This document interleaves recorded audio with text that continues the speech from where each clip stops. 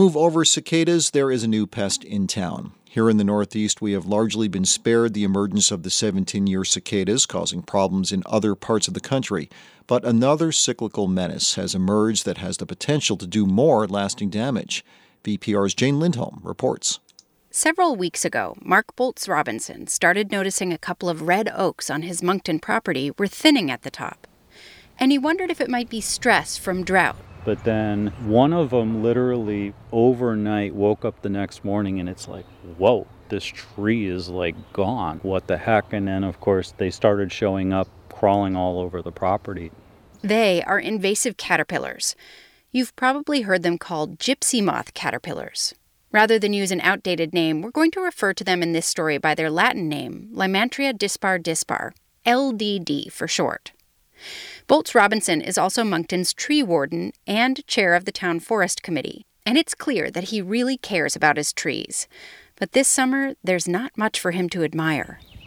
Almost everything that I want to have on the property, that I enjoy having on the property, they're decimating all of it regardless. The spruce trees, the fir trees, the oaks, the birch, the maples, the apples, any number of berry bushes, so no hope for blueberries. And you can see here's a whole bunch of them going to town on the raspberry bushes as well.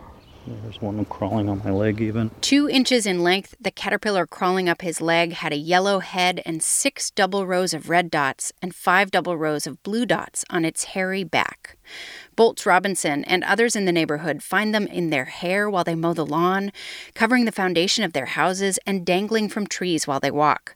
Some neighbors are making a sport of trying to squish them with their cars while they drive along the dirt roads in town. There are so many caterpillars in the trees in this neighborhood that it constantly sounds like it's raining. Except it's not raining. It's caterpillar poop, called frass, falling through the trees. Listen. Around the Northeast, from Vermont through New York and into Ontario, some areas are experiencing the first major outbreak of LDD caterpillars in 30 years. These invasive insects can completely defoliate the landscape, starting with things like oaks and apple trees, but moving pretty indiscriminately to other trees and bushes once they've chewed those bare. They're known to eat more than 500 different species. They were brought over by a French scientist named Trouvelet in 1869, and he was trying to find something to compete with silkworm moths.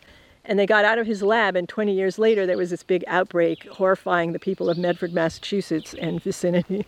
That's state entomologist Judy Rosofsky. I met up with her about a half mile from the Bolts-Robinson property to show her some of the defoliation in Moncton. In some places, entire hillsides with bare trees, like the middle of January. Rosofsky says she's gotten reports from up and down the northwestern part of Vermont.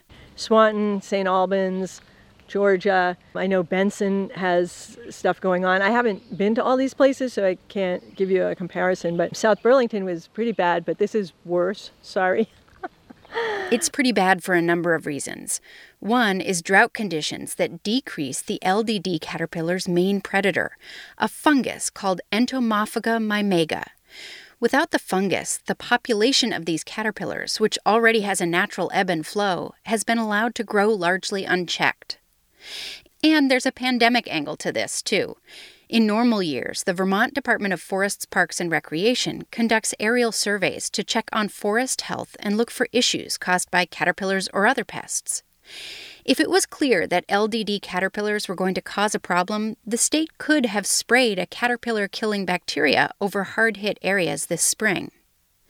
But it didn't seem like a smart idea to send groups of people up into tiny planes together during COVID-19, so the department wasn't able to see the full potential scope of this outbreak. They ended up trying to use fire towers and mountaintops to do some surveillance, which was helpful, but it's not quite the same thing. And because the population wasn't that high last year, we were imagining we'd get something like an outbreak, but we weren't totally sure where it would be most concentrated, and we just didn't have the information we needed. Plus, we were hoping that we'd get a wet fall or a wet spring. Which would have been good for fungus growth. But we didn't, of course. And the drought conditions could be an even bigger problem. Drought stress and defoliation Those are two stressors on the trees, so they're really in for a hard time because they can withstand some defoliation, they can withstand some drought, but the combination is not good for their long-term health. Rosofsky says she doesn't currently think we're in for a massive die-off of oak trees in Vermont. As she points out, most of the mature trees in our forests have seen caterpillar outbreaks before. The trees that look so bare right now may even be able to regrow some leaves later this summer once the caterpillars become moths.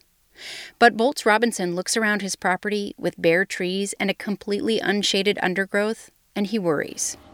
I have to just hope for the best, that enough of them will have enough resilience to rebound. One season of this, sure, but if next year turns out similar, it's going to be an absolute nightmare scenario to the landscape of all of Addison County and, northwestern Vermont. Bring on the rain. For VPR News, I'm Jane Lindholm in Moncton. Now, there are steps you can take to try to protect individual trees, including wrapping your trees in burlap or sticky tape to try to prevent the caterpillars from crawling up them, and finding and destroying any egg masses that you see. Later this summer, we'll have more information about these caterpillars at vpr.org.